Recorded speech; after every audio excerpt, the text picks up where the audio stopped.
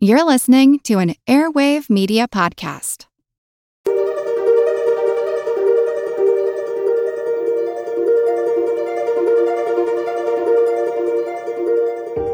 Over 7 million different animals inhabit our planet.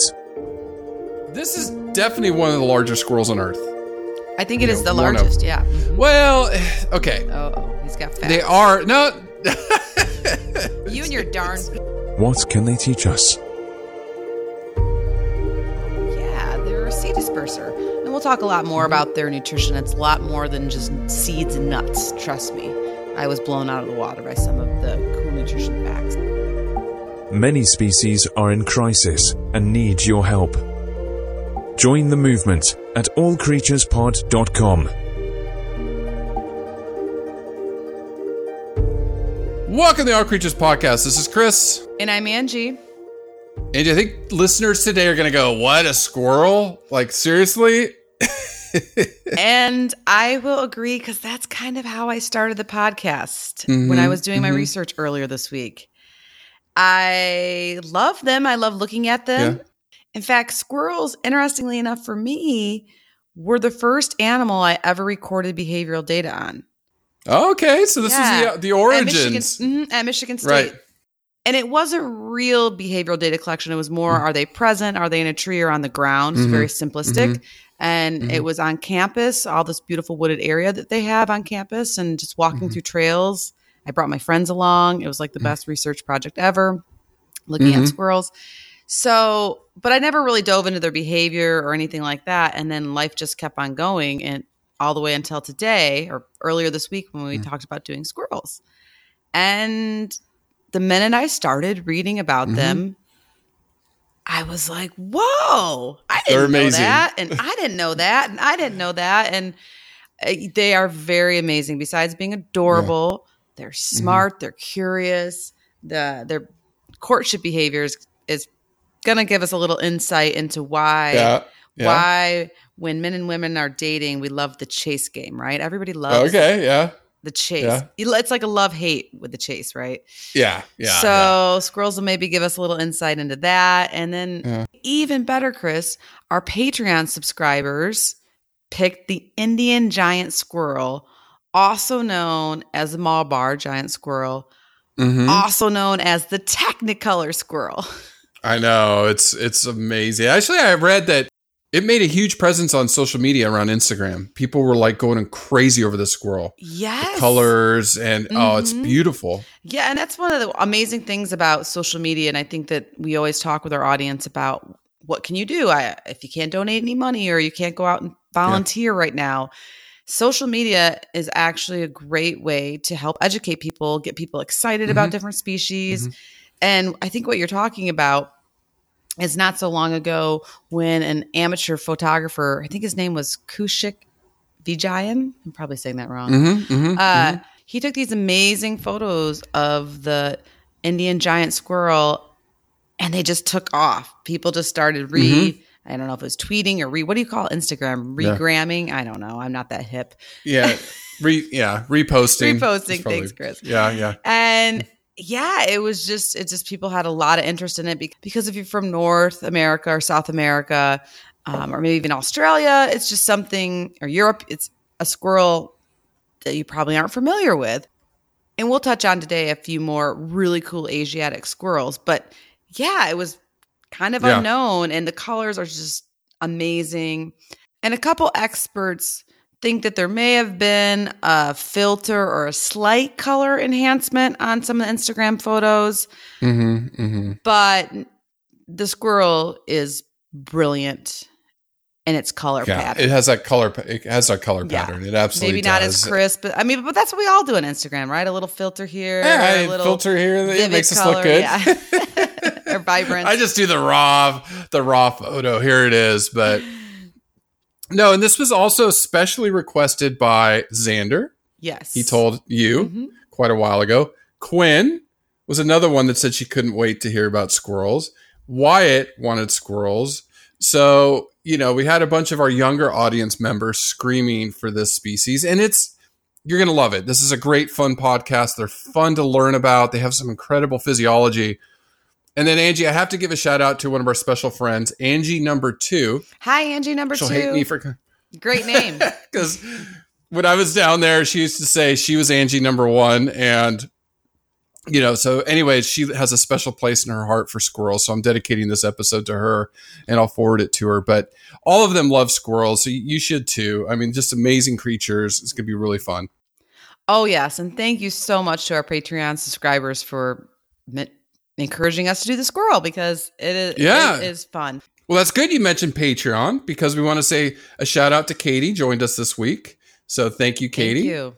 So just a reminder, 1 cup of coffee a month, a nice cup of coffee, if you go to a little boutique place, supports conservation, supports us. And, up there we have meerkats and sperm whale for your listening pleasure. Angie has an incredible species we're going to be doing here pretty quick the next couple weeks. Right now, the voting for our Patreon, deciding on who we're going to send a check to. I think OSearch is winning. So we'll see if that carries through the week. And if they do, I'll be cutting them a check this week and sending them money to support their research out in the ocean. If you've not listened to that episode, oh my goodness, go listen to Chris Fisher. Amazing job by Angie. Just an amazing interview. I don't throw this around lightly, but it was a total game changer for me. Yeah. So Angie, seriously, real quick before we jump back into squirrels, I got to say, thank you to animal expert Mike Bona from the LA Zoo. He, has been helping plug me into the LA animal scene, and I'm meeting people. Oh, is that Leo's buddy? I was just going to say, he said, don't show this to Angie. She's going to hate me. And there's a picture of him and Leo with his giraffes at the LA Zoo. And I was like, I don't hate him. I'm in awe. I want him to give me the digits. Come on, or an email. I know. I told him. I said, they have like this story slam coming up at the LA Zoo. Laughs for Giraffes for the LA Zoo, supporting giraffe conservation's coming up. So a lot of good stuff going on here in Southern California from them. And then Angie and I have something cooking from the San Diego Zoo. So we'll see if that comes to fruition. So stay tuned on that. But, squirrels, Angie, rodents, we were talking, you saw over 200 species of squirrels. I saw 285 species of squirrels. They're everywhere. Right. And here in North America alone, we have the western gray squirrel, the eastern gray squirrel. That's what I'm most familiar with. Mm-hmm. The black squirrel, the fox squirrel, and the American red squirrel is the one that I worked on, the research project at Michigan State. So, so about 5 here in North America alone. Mm-hmm. And yes, well over 200 worldwide. I think you saw some numbers in as high as 280 or something like that. So, definitely very, very abundant. In fact, and just getting a little taste of the Indian giant squirrel this week, I was thinking with over 200 squirrel species, we could probably just turn this into a straight squirrel podcast. I know, each week. What squirrel are we talking about this week? And I think I'd be happy, Chris. Once again, you and I study things with hooves and horns. That's what I worked on for 8 years of my life that I loved. Those are wonderful 8 years. And then, of course, before that, when I was a zookeeper. So although I worked with rats at the zoo before and mice, I never worked with squirrels. Mm-hmm. And I just feel like there's so much to learn about them. I just had no idea. And we all love them. We all love watching them. I swear to goodness. You go to any zoo and the kids love the animals. That's great. They're looking at them. Mm. But my goodness, if a squirrel comes down to beg for food, because of course everybody feeds squirrels, which they probably shouldn't. That's a different talk for a different day. Yeah. The kids care more about that darn squirrel than they do whatever zebra way over yonder. I know. It's true. Well, I don't know if you know this, but I used to do squirrel rescue back in the day when I was at Clemson. I did not know that. Yeah. I was working with the Greenville Animal Rescue. And so we would get baby squirrels and then I would hand feed them with syringes, middle of the night. Oh my gosh, that's so darling. You're so giant. And I know. Your little giant squirrels, self feeding a little baby squirrel. Oh, yeah, I'll have to see if I have some pictures and then post them on the this week's show notes. But yeah, you would feed them, and then when they got bigger, we had indoor small cages, and then I would transfer them to outdoor cages for a couple weeks, and then you'd go release them. And release day was always fun. You would trap them in their box, go move somewhere where you wanted to release them, nail the box there, and you'd leave food for a week, so they got used to foraging on their own, and then you let them go. And probably rescued, I don't know, a couple hundred over the years I was there. So it was really fun. Wow, that is so fun. Yeah, they were fun. And did possums too. So we're going to get to possums one of these days pretty quick. Oh, that's another one. I'm super excited for those. Yeah. And raccoons as well. But, they were fun. And, and you got to handle them when they were little babies and, as they got bigger and they were amazing. So describing the Indian giant squirrel. Yeah, let's cut to the chase. My gosh, our poor listeners. Hopefully you fast forward all that. It's good stuff on squirrels. So this is definitely one of the larger squirrels on Earth. I think it is the largest. Yeah. Mm-hmm. Well, okay. Oh, he's got facts. They are no. You and your darn facts, Chris. It gets edged out by the giant black squirrel just a little bit. So, I'll let Angie describe the colors because she does such an amazing job with that. But just really quickly, they're talking about size. Their body's 16 inches long, the bigger ones, 40 centimeters. Tail length's another 24 inches or 2 feet or 60 centimeters. So you're talking almost a meter in length or a 3 foot long squirrel. That's huge. They call them small cats. Right. Mm-hmm. Yeah, they're very big. Yeah. And they weigh 4.5 pounds or 2 kilograms. Now, the giant black squirrel weighs about the same. They're just a few inches longer. Just a few, not much. That's true. So and that's one of their Asiatic relatives, right? Yeah. So technically, I think, you're right. They're right there. They're one of the largest squirrels on Earth. But the color, that's why we're doing these squirrels. The color is just wow. Oh, Chris, the color, as we mentioned earlier with that Instagram that kind of got them popular about a year or so ago, it's just brilliant and fascinating. And with these vibrant splotches of black, cream, and burnt fuchsia, some say purple. I think it's a little bit more of a maroon-ish shade, if you will. Mm-hmm. And regardless whether you want to call it a shade of purple or maroon, that color tone in a mammal is highly unusual. Very, very. Birds for sure. And reptiles, if they can change color, yes, definitely tones of purple. But mammals? No. I struggle to think of another mammal that has a maroon or purple coat or pelage or fur. No. I can't think of one. Yeah. Yeah. And of course, we'll try to describe it, but I highly recommend, as long as you're not driving, make sure and check out our show notes or just Google Indian giant squirrel and you'll be like, oh, that's what those clowns were talking about. They were not kidding. No. But it's very, very charming. It has a lighter undercoat, either this beige or cream, maybe even like a light reddish tone underneath. And then on top, its head has almost a maroon patch in the middle and then light brown points on the side. Giant fluffy ears. I would say fluffier than most squirrels, right? Would you say so? They look it, yeah. Yeah, or bigger, if you will. And those are maroon.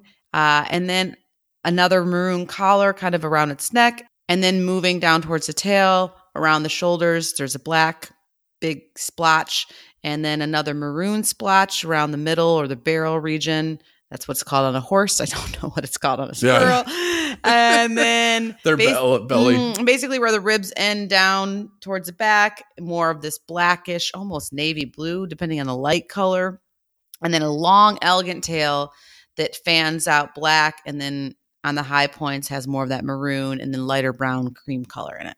Oh, yeah. It bleeds out. It bleeds out to the cream color. It's fade, gorgeous. Like a hairdo that a woman would pay a lot of money for. These yeah. For sure. They are gorgeous. I mean, this is definitely one of the prettier animals we've done. I'm just looking at the picture saying, yeah, that didn't quite describe it very well. But no, the colors are just, are just so beautiful. And for those of us in North America, not that our squirrels aren't beautiful, because they are.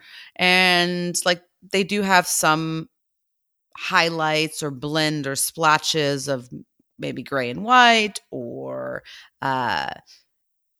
reddish color with a little white or cream color, but no maroon or purple and not these amazingly long tails. Just very, very different. And the ears. Right. Ears for days on these guys. They're gorgeous. I mean, I was thinking, this is one of the most beautiful animals we've covered. And then I think of the most homely, the naked mole rat. Right. So that's like the exact opposite. It's the naked mole rat. I wonder how Jim Winepress is doing with his. I'll have to reach out to him and ask. But and they range in India. I mean, this is obviously the Indian giant squirrel. So they're endemic to these evergreen forests around India. So, subtropical to a more deciduous type forest, is where they kind of range. Now, I will say squirrels all over the world, because we're going to throw in some general squirrel facts in this podcast, and their history, natural history is amazing. It's really, really fun. But, they obviously North America, South America, Asia, Europe, Africa. Then you look down, not in Antarctica, obviously, but then you look down to Australia. And I was curious, do they have squirrels? And so you look, and yes, they did have squirrels that were introduced as invasive species by Europeans. Right, New Zealand as well, I would imagine. Yeah, yeah. So today in Australia, they've actually eradicated almost all the squirrels, but I'm reading that there is a small population of this palm squirrel that's still holding out that they're trying to eradicate. So a very small population. I couldn't find any data in 2019 if they fully eradicated them yet. Maybe our listeners down in Australia can let us know. Let us know on Instagram or Facebook. But they're everywhere. They're all over Earth. And, just a boreal species, like we covered tamarins last week, amazing little creatures that are very, very important, which rolls into why I care about a squirrel, So I'm speaking to Angie number 2 in Florida, who has a special place in her heart for squirrels, wink, wink. But they are crazy important for the ecosystem, right? Just crazy important. Oh, yeah. They're a seed disperser. And we'll talk a lot more about their nutrition. It's a lot more than just seeds and nuts. Trust me. I was blown out of the water by some of the cool nutrition facts. But seeds, nuts, acorns, think of that. And they disperse them either through defecation, which we've talked a lot about with different primates and birds, but something a little bit different with another way that they spread seeds is that they store their food and do some really cool behaviors with that. If you're a little type A like me and you like things organized, I'll explain to you and me what squirrels have in common with us. But when they hide or bury their seeds, they don't always get to come back to them. And so those seeds are then able to germinate and turn into whatever it is they were going to be. So regardless of what habitat they live in or biome, for goodness sakes, or continent, the seeds that they disperse is huge in the ecosystem. Think about it. They go and they dig these small holes, 2 to 4 inches deep, a few centimeters down. They place the nut or the seed, then they cover it. And then they go around doing this behavior over and over and over again. And it's like, within an hour, they're burying 5 seeds, or 5 nuts on average. You have all these squirrels doing that, right? That is their role in the ecosystem. This mutualism behaviors, I don't know if that's the right word. You're the behavior expert, but mutualistic, it's, I don't know, the squirrels get benefits from more seeds. The plants get benefits that they actually are buried. And, a few of them during the winter or when they need them get forgotten about, which is amazing. They can even remember where they're at.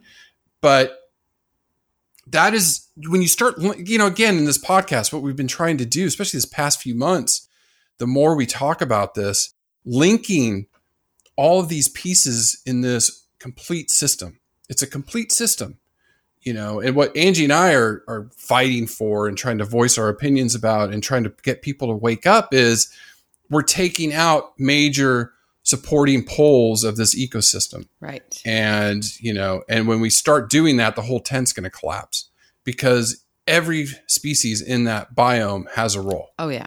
and is fulfilling that role. Absolutely. You know, and now there is an interesting caveat with the Indian giant squirrel.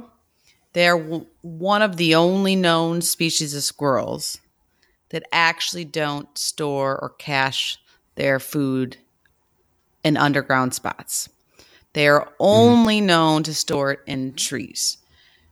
So that being said, their main ecosystem role is going to be a seed disperser through defecation. And of course, I'm sure like sometimes a seed will get knocked out of their storage bin or things like that. So, right. Which is really fascinating to researchers that are starting to learn more about the Indian giant squirrel, because it is very unique that they only store them high up and not down low like a lot of other, almost every other species of squirrel. So, but that's the thing, is we're still learning about them. I mean, there's probably other unknown ecosystem roles that these squirrels that stay up in the trees their whole lives and even hide their nuts and seeds up there are doing that we don't even know about. Right. And that's just, the ecosystem role is huge with squirrels. And I hadn't really paid attention to that until I started researching this podcast. So now we're all educated and we can have a new appreciation for them. And then, and their role, absolutely. And then I think from a human or economic perspective about why I care about squirrels, a lot of it for me has to do with the fact that they're just a favorite icon, as I already mentioned previously, as far as people just love looking at them, or kids love talking about them, right? Like a lot of our fans ask for a squirrel. Out of all the animals they could ask for, they pick a squirrel. I know. Because they are so abundant throughout most of the continents. Everybody can relate to them. For the most part. Everybody's seen one. Everyone's watched one for a while and wondered, what is that the goofy little squirrel doing, right? As it zigzags up and down a tree or chases each other. So there's a lot of just, I don't know if comfort's the right word, or just nostalgic or relation to squirrels. In fact, Chris, this was a super fascinating fact that I read about. It's hard to imagine this, Chris, but prior to the 19th century, there were no squirrels in Central Park or Harvard Square or some of these other big urban natural areas. Because the city had built up all around them and had, either gotten rid of them or pushed them out, or they left because they're smart. And so basically around 1870, a group of people got together and said, you know what? We want our urban area and the park system that runs through them to actually feel wild and more rural. And so they introduced squirrels, which of course are notorious now through Central Park and Harvard Square and just almost any urban area. My goodness, right?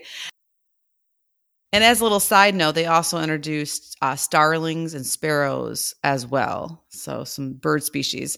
But yeah, just really goes to show that even city planners were like, okay, this doesn't feel like a city good enough. Like, we want some squirrels. Right. Let's add some squirrels. Let's add some squirrels. And so because people love them and they have a lot of just visual aesthetic value, and they're cute as all get out. I mean, obviously the Indian giant squirrel is a stunner, a real fashion model of a squirrel. But even like I said, our North American squirrels or a lot of the other squirrel species are just super cute to begin with, right? Yeah. Oh, when they're when they're like juveniles, Angie, that was a highlight. That was the most fun, when they were fun and you could take them out and they crawl all over you, and they'd recognize me as a parent and be like, okay, you're taking care of me, and they climb all over you. They're just, they're so cute, and they're so critical to maintaining a healthy biome. So just getting into some of the fun facts in natural history. Squirrels, the family of squirrels is Sciuridae. The family of squirrels is Sciuridae. I would say Sciuridae is what I would say, but that's there you go. Me. You're doing better than me lately. Yeah, okay. Sciuridae. Small to medium-sized rodents. So this includes the family of squirrels, prairie dogs, which is still best moments in podcast history for us is talking about black-footed ferrets and the tap, tap, tap. I still cannot get over that episode when we talked about how black-footed ferrets hunt prairie dogs. Oh my goodness. You have to listen to that episode. Check it out. Flying squirrels. Ridiculous. Oh, it is. Flying squirrels, marmots, and woodchucks. So if a woodchuck could chuck wood, how much could a woodchuck chuck wood? Is that very good? Yeah, that's right. You nailed that one. Okay. So that tree squirrels, ground squirrels, and chipmunks, which are amazing too. Cute little things. So the Indian giant squirrel, specifically, the genus is Ratufa. And these are the cat-sized squirrels. The Oriental giant squirrels are kind of what they're known as. So they have 4 living species. There's the cream-colored giant squirrel, the black giant squirrel, which I mentioned earlier, just edges out the Indian much, not by much. The grizzled giant squirrel, and then the Indian giant. So those are the 4 species, and there might be a 5th. I think I read somewhere. Depending on genetics, they're looking at that now. Okay. So we have covered rodent evolution a bit, but Angie, again, it's so fascinating to look at rodents because do you remember what % of mammals are rodents? Do you remember that factoid? No, but let me take an educated guess. Yeah. 40%? Oh, that's too high. Ding! No, ding, ding, ding! Oh, right on the button. Amazing. Yeah. I swear to goodness, I did not remember you didn't read that. I just did a little bit of quick math in my head because I was blown away at the fact that there's over 200 species of squirrels. Yeah, just true. Reading that this past week, I was so. Anyways, it's called getting lucky. My dad said he always said it's a lot of hard work and a little bit of luck, like this podcast, right? Yeah. No, that was very good. So there's about 2,277 species of rodents, which is about 42% of all mammal species. So almost half, a little less than half of every mammal on Earth is a rodent. Right. Which so I'm not, and that's species. I'm not talking total number of animals on or mammals theoretically, on Earth. If we do the numbers of how many species we've covered, how many pods we've done, we have not given them their fair shake. No. Shame on us. Not ends even today, close. Chris. Next week on the Squirrel Podcast. Yeah. Well, I didn't even have time this week. It's been very busy this semester for me, teaching 4 classes. So, but I really wanted to dive into flying squirrels. I know those videos I watched 1 or 2 and I just had to stop. I was like, nope, focus on. Stay focused, Angie. We're gonna get to them. We're gonna get to them. We will for sure. Now, rodent evolution is fascinating. I mean, mammal evolution goes back almost 200 million years.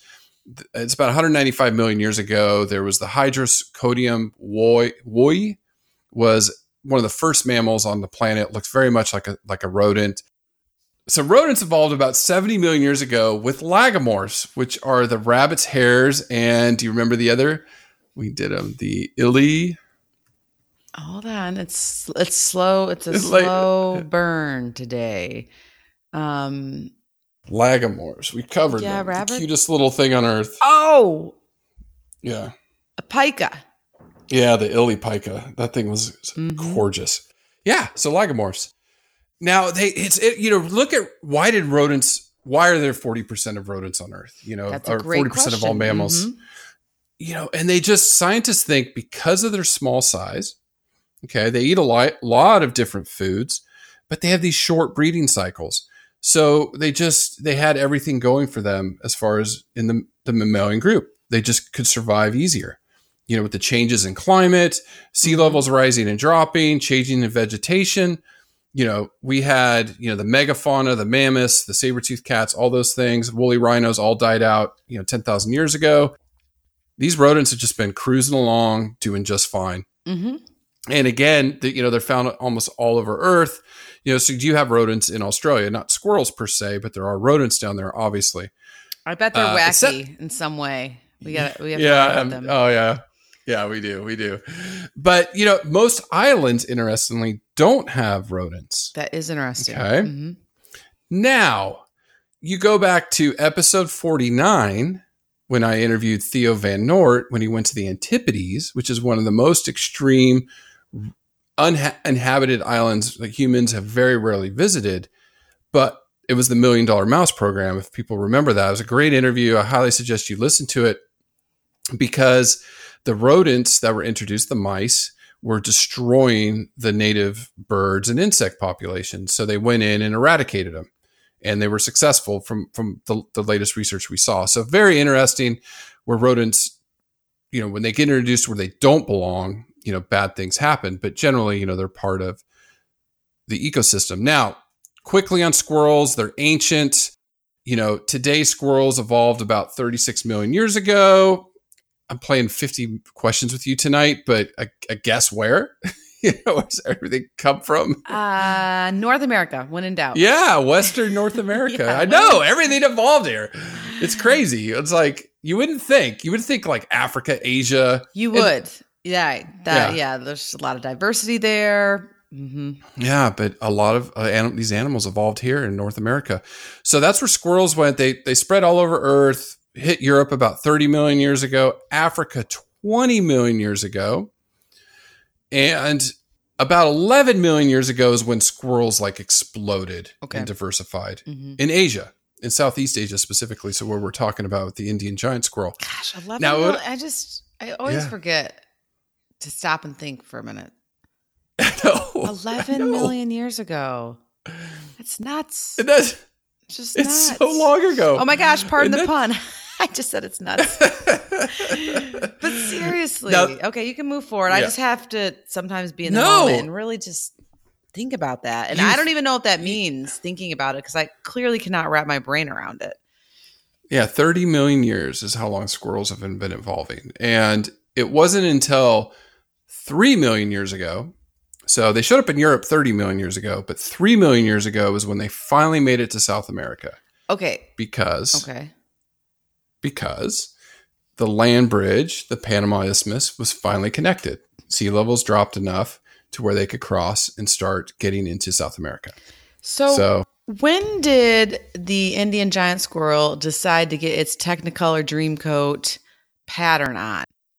When was it like all the other squirrels that have been evolving for 30 million years, they didn't get it right. I need to do this gnarly, vibrant fuchsia color.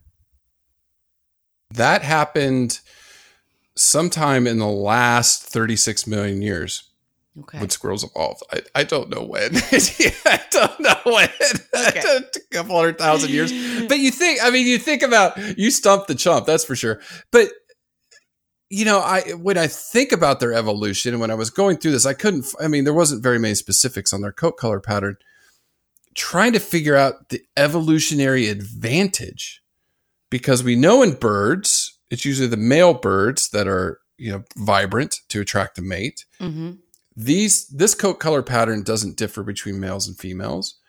So what advantage does it give them? I don't know. Is it a shade thing, in the tropics or the subtropic area where it's hard because, it's like we talk about all these species. Oh, what's the word, if you can remember it, where they're dark on top, light underneath. So when you're looking from the ground up, or like in the ocean from the bottom up, that white underneath, it's harder to see them. Where top down, they're darker. So if you're in the ocean looking top down, it's hard to see them. Or if you're in the air, it's hard to top down to see them. So I was thinking maybe it's some sort of camouflage that worked in that part of the world and it just stuck. Yeah. That's where my thought process went. Well, and that's a great thought process. And I think the spoiler answer is researchers don't know. There is no, sorry. We never know. Spit out my coffee. You're right. We don't know. They don't know. However, I was reading a couple articles, and yes, that is what they mentioned, that it potentially could be a type of camouflage blend high up in the canopy, and that the way the sun might hit them, where they have these a little bit brighter colors mimicked by the darker color, brighter color, darker color type of pattern and big splotches, might be enough to throw a predator off. So yeah, especially, they're birds of prey are one of their main dangers. So if you're looking at the birds that that part of the earth. It'd be interesting to cover a bird of prey and come back and revisit this to see what areas of the color spectrum they can see well. You know, but still that long tail, Chris. I mean, you can't hide a tail like that. Very well. No. So yeah, it really is quite interesting.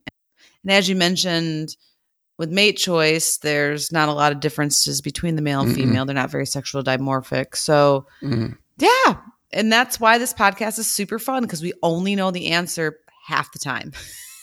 I know. Wait till I get to the repo behavior. I'm gonna be like, they have babies. Yeah. They have babies.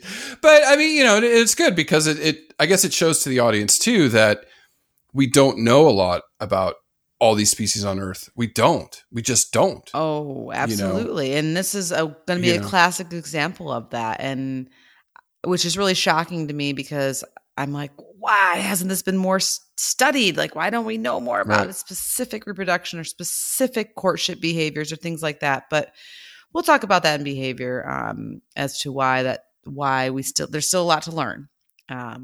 That's the fun thing about science. There's a lot of questions we have to answer. Yes, there is a PhD project, master's project, waiting for anybody who can find money or muster up the support to do it. That's for sure.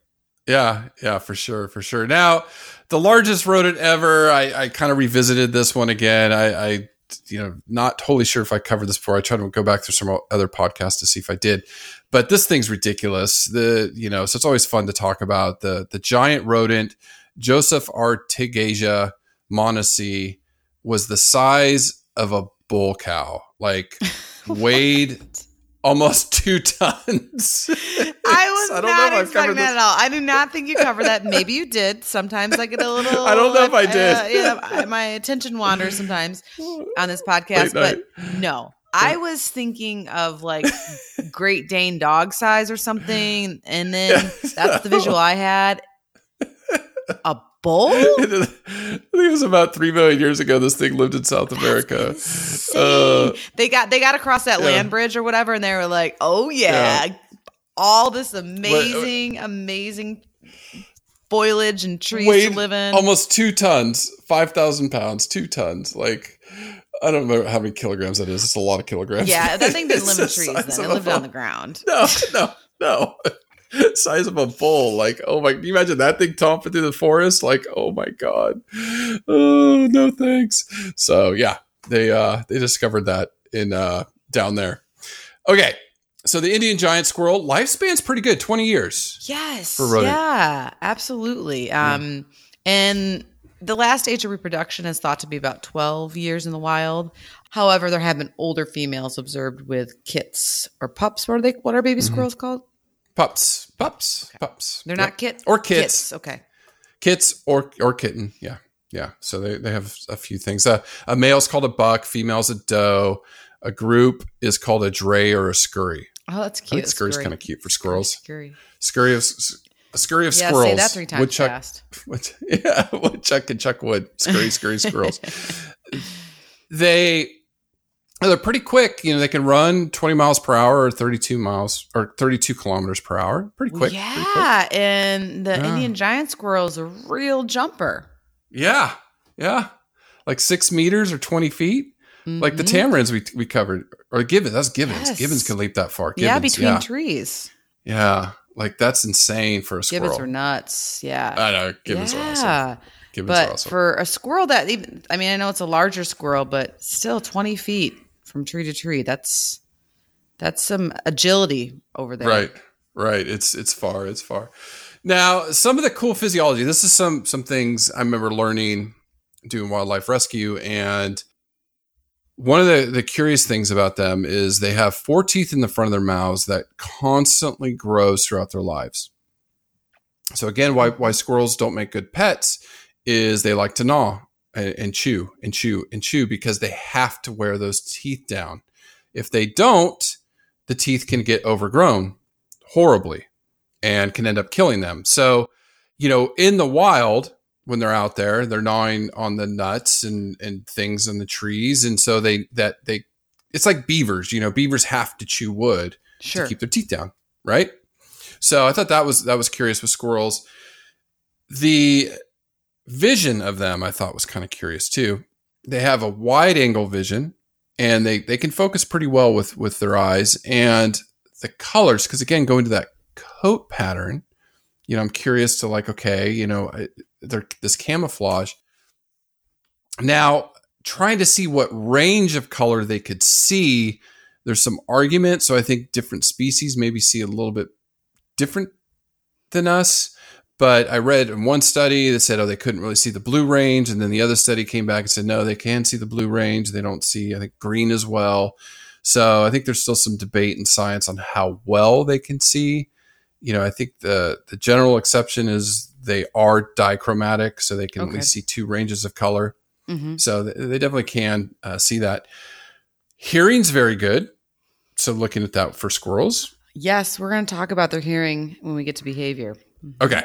So it's better than us. And then like other rodents, they have these highly sensitive hairs, the vibrissae. So they have about 5 parallel rows of whiskers on each side of their nose. Next to that cute little button nose. Yeah, it's cute. It's cute. Now, switching to diet, for these squirrels, they like, fruit, flowers, nuts, tree bark. I read some species or some subspecies are omnivorous, so they eat some insects or bird eggs, which is curious. Yeah, I didn't. That's why this podcast is so fun. I would have missed that in a trivia question, hands down. Yeah, they will. Yeah. And I even read, this is squirrels in general, so this is not necessarily the Indian giant, but most squirrels in general are herbivores, but some will eat fungi as well. And they have been, when they're really hungry, they have been known to eat small birds, young snakes, and small rodents, if needed. Yeah. So don't mess with them. Yeah, they will eat you. And that's not super common. And once again, I don't know if any of that's been documented in the Indian giant squirrel. But also, too, it's something to consider from a nutritional standpoint of view is squirrels in general, and once again, this is general squirrels, they don't digest cellulose. So they eat a lot of plant material, but they really need foods that are rich in protein, fats, and carbohydrates.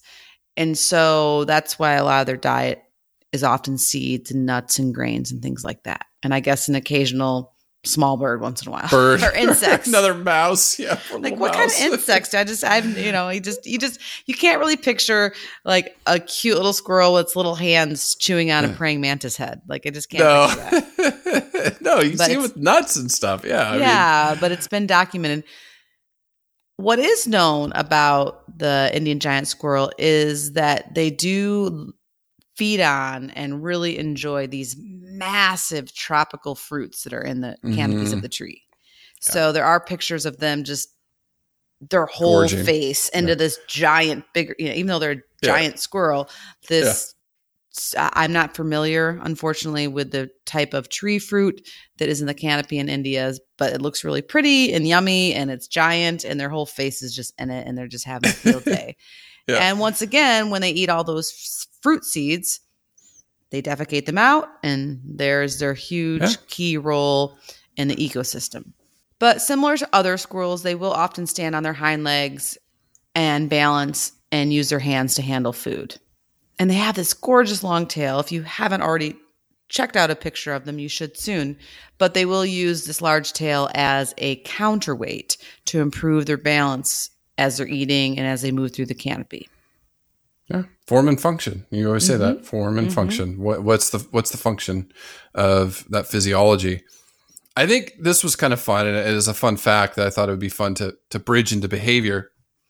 But a professor at Wilkes University in Pennsylvania studying squirrels, here's somebody that's out there actually looking at their behavior. But they found that squirrels engage what is known as deceptive caching. So they will go and hold a nut in their mouth and dig, look around, cover it up and not bury the nut. Then they'll go and do it again and not bury the nut. And then they'll go and do it again and then put it in there and then bury it and then run and get another nut and come back and dig these fake holes. trick out everybody. Totally, Chris. It is insane. And honestly, it totally describes how John hides dark chocolate from me in this house. It's a bunch of holes in your Until I finally have to go to him and be like, where did you put it? and then he'll tell me. He's usually nice and he'll give me one little square. But yes, no, that is smart. Okay. We're going to talk about some of their behaviors and how they're curious and their intelligence. But yes, that is just crazy to put on this elaborate, bogus food bearing display to trick onlookers. And they're tricking other squirrels, they're tricking other birds, and they're like, haha, joke's on you. Yeah. It's so funny. But they do this. It's really important because having their food stolen, especially for squirrels that live in colder climates and need to store more food through the winters and the cold weather, it can be really detrimental if they lose their food. And some studies have shown that squirrels in general may lose up to 25% of what they bury from thieves. Yeah. So they've evolved or adapted that behavior to reduce thievery, and bless their hearts. They're like little, maybe that here's something to ponder. I bet a fox squirrel is extra deceptive. There you go. Just kidding. I have no data on that. It's just funny. Yeah. You can see with a little mask like a raccoon.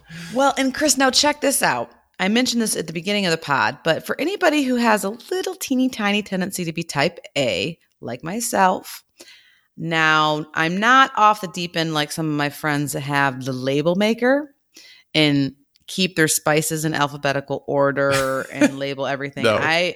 I probably, if I didn't have kids and jobs and dogs and horses, I probably would be like that, but not in this lifetime, not now. However, I do like things in their proper places for the most part. And squirrels are the same way. They will collect, and this is squirrel in general. Once again, this is not necessarily the Indian giant, but they have an impressive nut stash. And when they're preparing for winter or just in general storing food, known as caching. And a recent study out of the Journal of Royal Society in Open Science showed that squirrels organize their nuts more carefully than most people organize their closets. It's like they're so intelligent. Like they're a rodent. So a team out of Berkeley showed that they stash their nuts by quality, variety, and potentially even preference.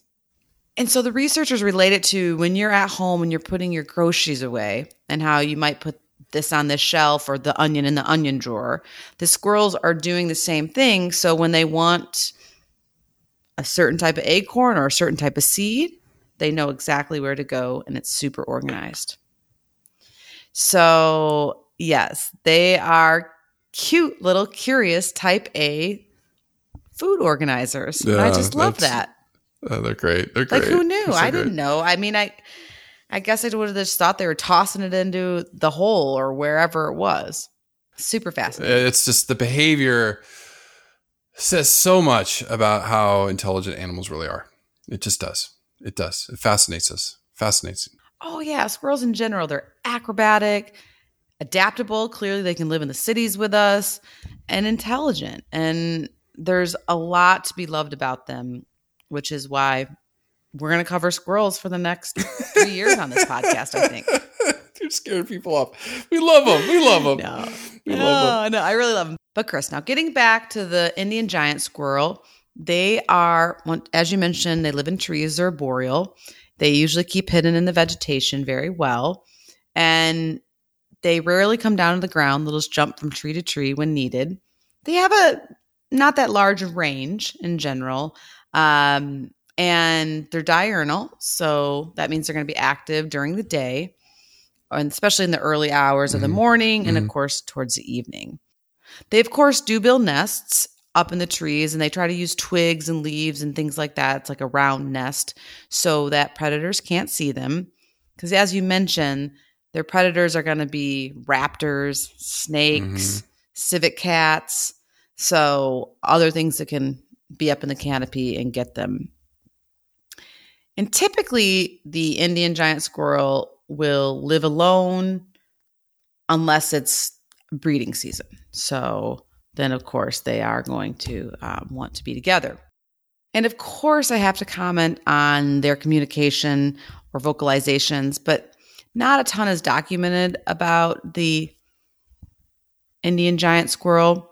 So just in general with squirrels, most people might be familiar with, but they communicate through various vocalizations and then, of course, scent markings. And researchers have recently noticed, too, that they also use their body language to communicate. Can you think of how they use their body? Oh, yeah. Their tails all the time. Alarm.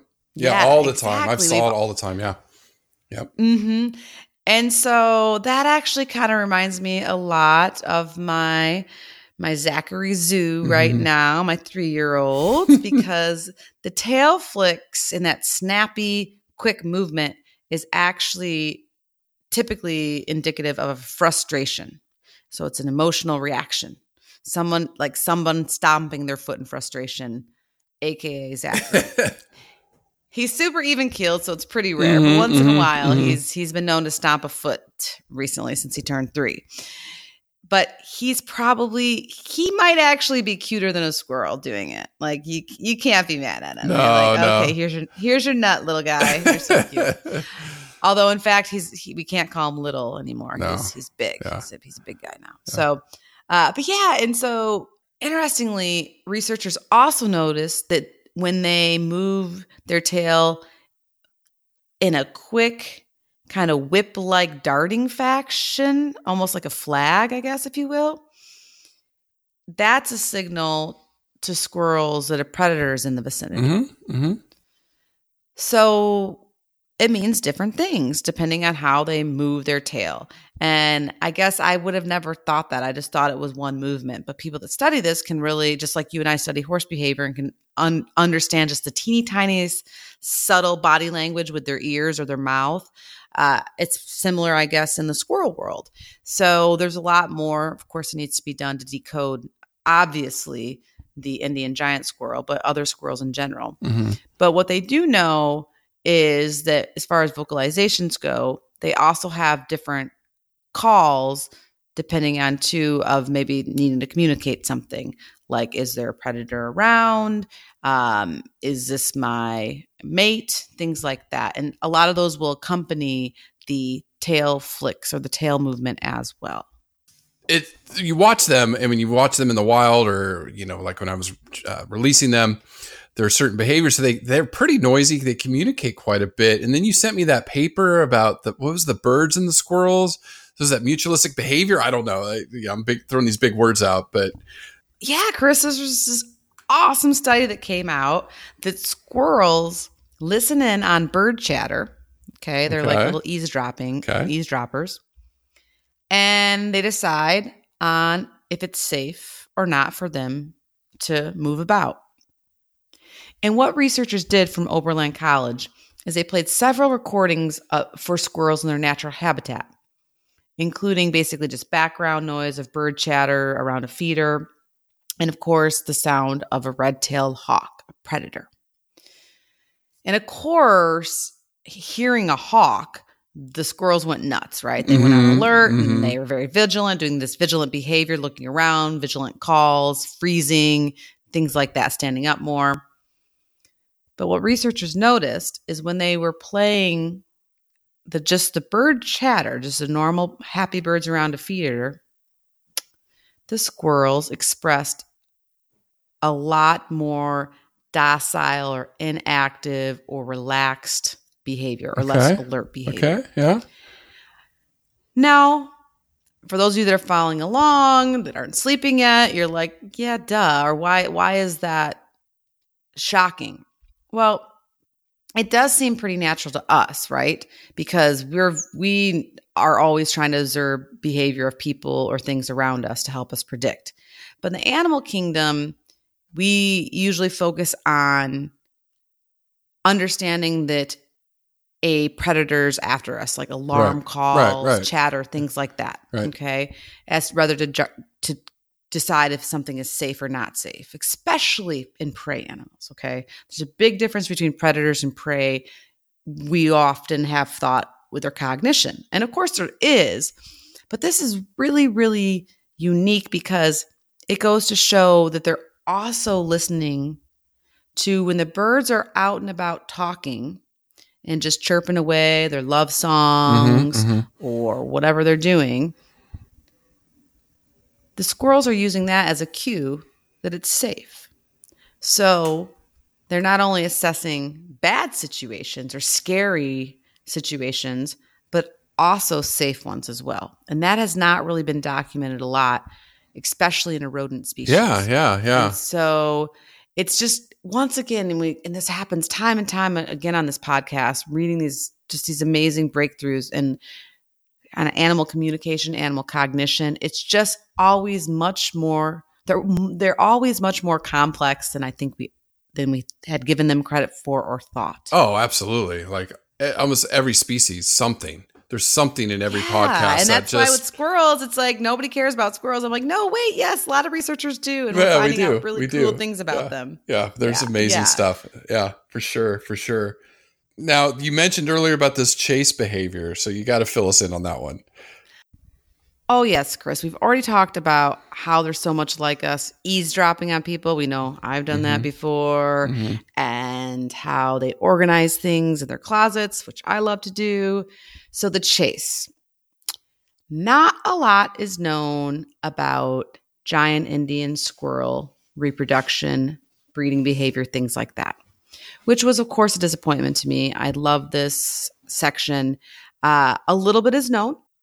A lot of this has to do that they're very shy and they're really high up in the canopy.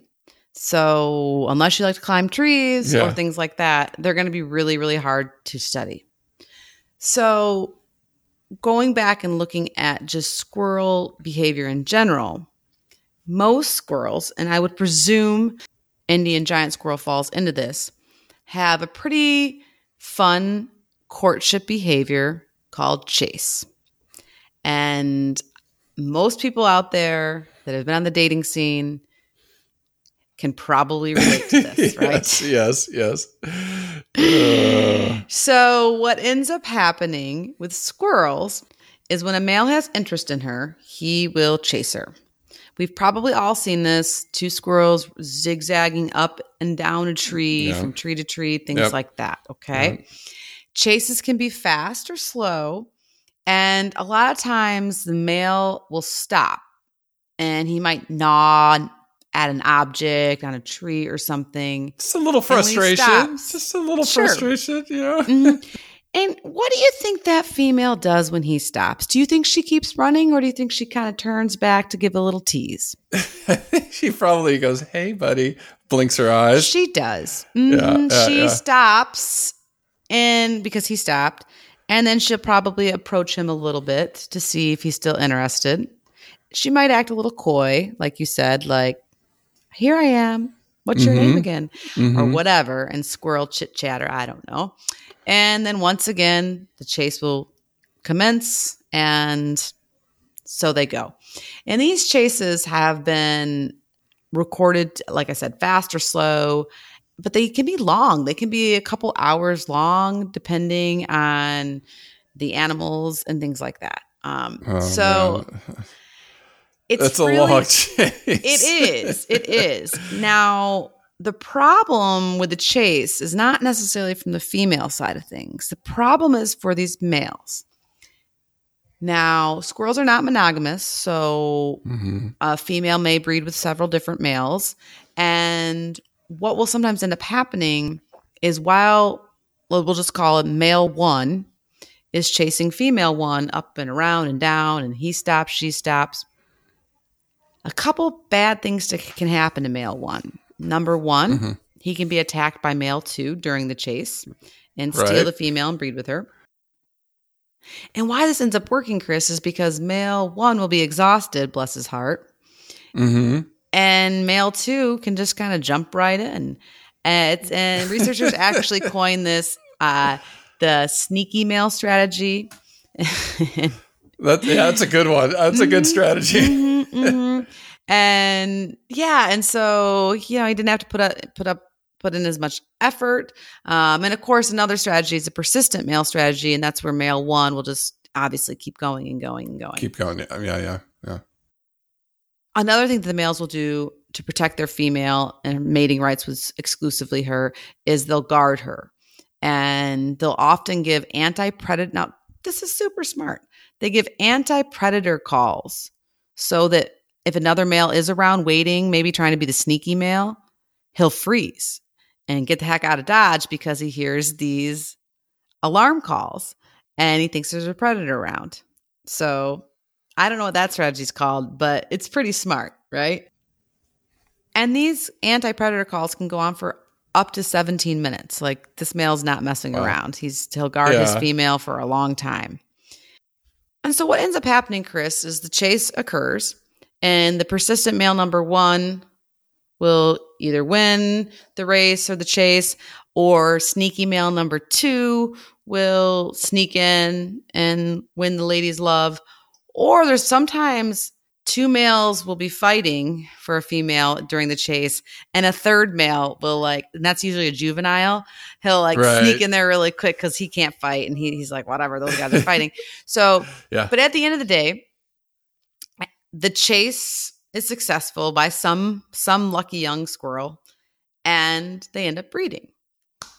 So it got me thinking, why do the squirrels do this chase? What is this chase all about? Or perhaps even from our own self-reflection, why do men and women sometimes when they're dating, why do they like it when somebody's a little hard to get? I know for darn certain my husband played a little hard to get, and it worked wonders on me. So I can relate. Why do you think evolutionary biologists think this might be a great form of courtship? You're looking for fitness. I mean, who's the most fit?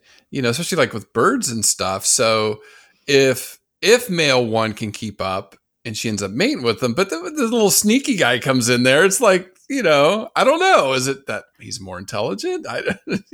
Chris, you are totally right and onto something. Yeah. The answer's pretty simple. Okay. It's how she sorts the men from the boys. And yes, and that's with John. It helped me sort him, and he's a great man and love of my life. And so there you go. He's a great dad. Yeah, he's a great man. But what's also really interesting is that the female is just not an innocent little bystander on this. Well, whoever's the most fit that can keep up with me, or the Who would smartest. Who would have thought? Mm-hmm. Not me. No. No, it's really fascinating. And I had no idea about this with squirrels. And this is once again general squirrels. But females will sometimes remove the copulatory plug. And for those of you that are unfamiliar with rodent breeding behavior, or some breeding behavior in general, is after breeding, sometimes some of the sperm will coagulate in the vagina and it becomes a plug-like hardened thing, so she can't, or it's harder for her to breed with other males. And you see that sometimes in animals that are not monogamous, right? And so that's how it is normally. However, these females, researchers think, sometimes may decide that male 1, 2, or 3 is not fit enough or smart enough or whatever she's sensing. And she will take that plug out and either throw it on the ground or eat it. Yeah. Oh, God. Okay. Bless her heart.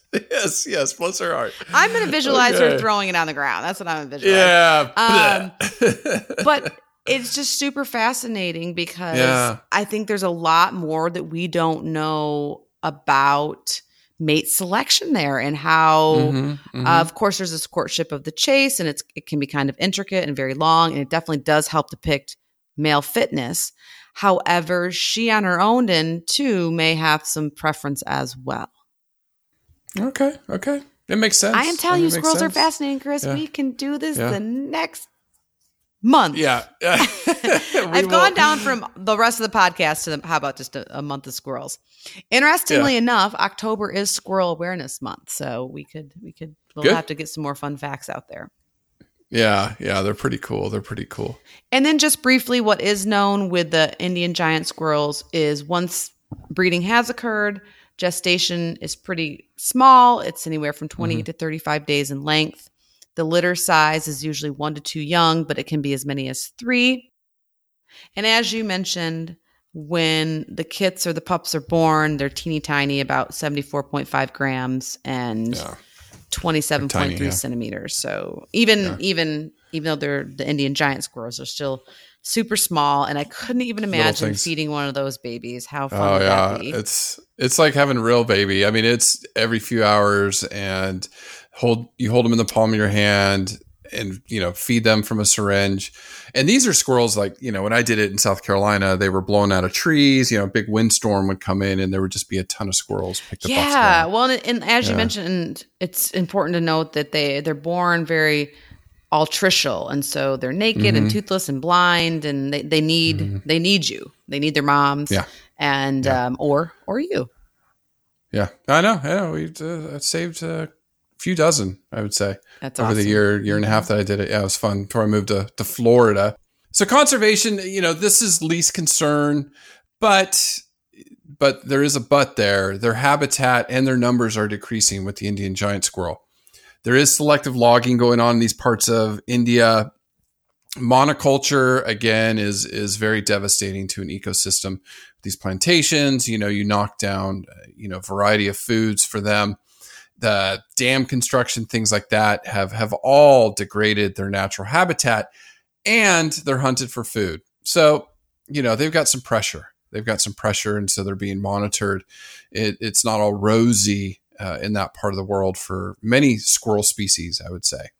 Absolutely. Where they seem to do pretty well here in the United States. In other parts of the world, they are going through some things. Now, you couldn't find an exact organization, right? So no organization this week. But I do want to talk about ways to celebrate squirrels. We will be highlighting things throughout the month of October, since it is Squirrel Awareness Month. And as we found on this podcast, they are amazing and have similar behaviors to us as well, or at least me. I'll admit it. I like to chase, right? Chase helped me out here and there. But just in general, go out in your local park or your backyard. Yeah, and join our All Creatures Pod Facebook group and send videos, and we can get the conversation going and maybe talk more about their tail movements or some of their crazy zigzag patterns. That's something I didn't really even mention in the podcast. It's more for when the squirrels are on the ground, like North American squirrels. They zigzag like football players to basically avoid predators, and that's just the pattern that they is more successful for them. However, that's sometimes why they get hit by cars, right? We've all been driving and there's been a squirrel and we're like, just get out of the road, quit zigzagging. Yeah. So, but yeah, just to go out there and maybe hang up a squirrel feeder, because you can try to hang up a bird feeder, and I highly recommend that, but you'll have to squirrel proof it. I know. And, think about too, that squirrels are super important and they need trees. So any organization that supports planting trees or anything like that, go out there and check that out. Plant a seed yourself, if you will, or help us suggest some organizations, some of your favorite tree planting organizations. And just love on some squirrels. Yeah. And my conservation tip this week was along those lines. Squirrels are vulnerable to metabolic bone disease, which weakens their bones. Right. And a lot of people, if you're feeding them in your backyards, you really want to follow a natural diet. People have feed things like peanuts, which can be toxic with mold, but peanuts are sunflower seeds. And the problem is squirrels will eat it. There's just not a lot of nutrients in there. So they're finding squirrels that are fed these diets, that are developing this metabolic bone disease. So feed them something natural, from your part of the world. If you can get some natural nuts that fall there, those squirrels will thank you. And they're fun to watch. They're fun to have in your yard and see them go out there. And then they need fresh water too. So if you can put some of that out, that helps them a lot. But that was kind of my conservation tip to help out our furry little friends that are pretty much everywhere on Earth, except Australia. Except Australia. Except Australia. So, for us, if you can send this podcast to a friend, we will love you. Or, we're picking up momentum again, heading into the fall. In a couple of weeks, we have the Podcast Awards. So we'll let you know how we do on that. The People's Choice Podcast Awards. If you didn't know, we were nominated. We're one of the top 10 in science, up against NASA's very own podcast. It's crazy. Super exciting. Me and Angie against the people that sent humans to the moon. I mean, literally, I put that in perspective this week. I was like, wow. I know. You text me at midnight. You're like, I'm just still in awe that we are even considered for this award and up against NASA. NASA. People that put man on the moon. That's moon. Insane. Yeah. Yeah, it is insane. It is insane. But thank you. It just, for us, we got to send this message. We have to spread the message. I think, where Angie and I are getting more concise in our messaging as far as what's going on out there around the world. We need knowledge and education, period. End of story. This is our survival's at stake, not just our furry friends or our smooth friends out in the oceans, which we're going to get to the ocean here pretty quick again. Hint, hint, hint. And, we have some fun stuff cooking in the books as we head into this fall, some fun species ahead. Check us out on Patreon. If, again, a cup of coffee a month. Thank you. Just thank you from the bottom of our hearts. And we give back to conservation. We cut a check each month. So thanks for listening, and we'll be back next week. Thank you, everyone. Listen, learn, share. Join the movement at allcreaturespod.com.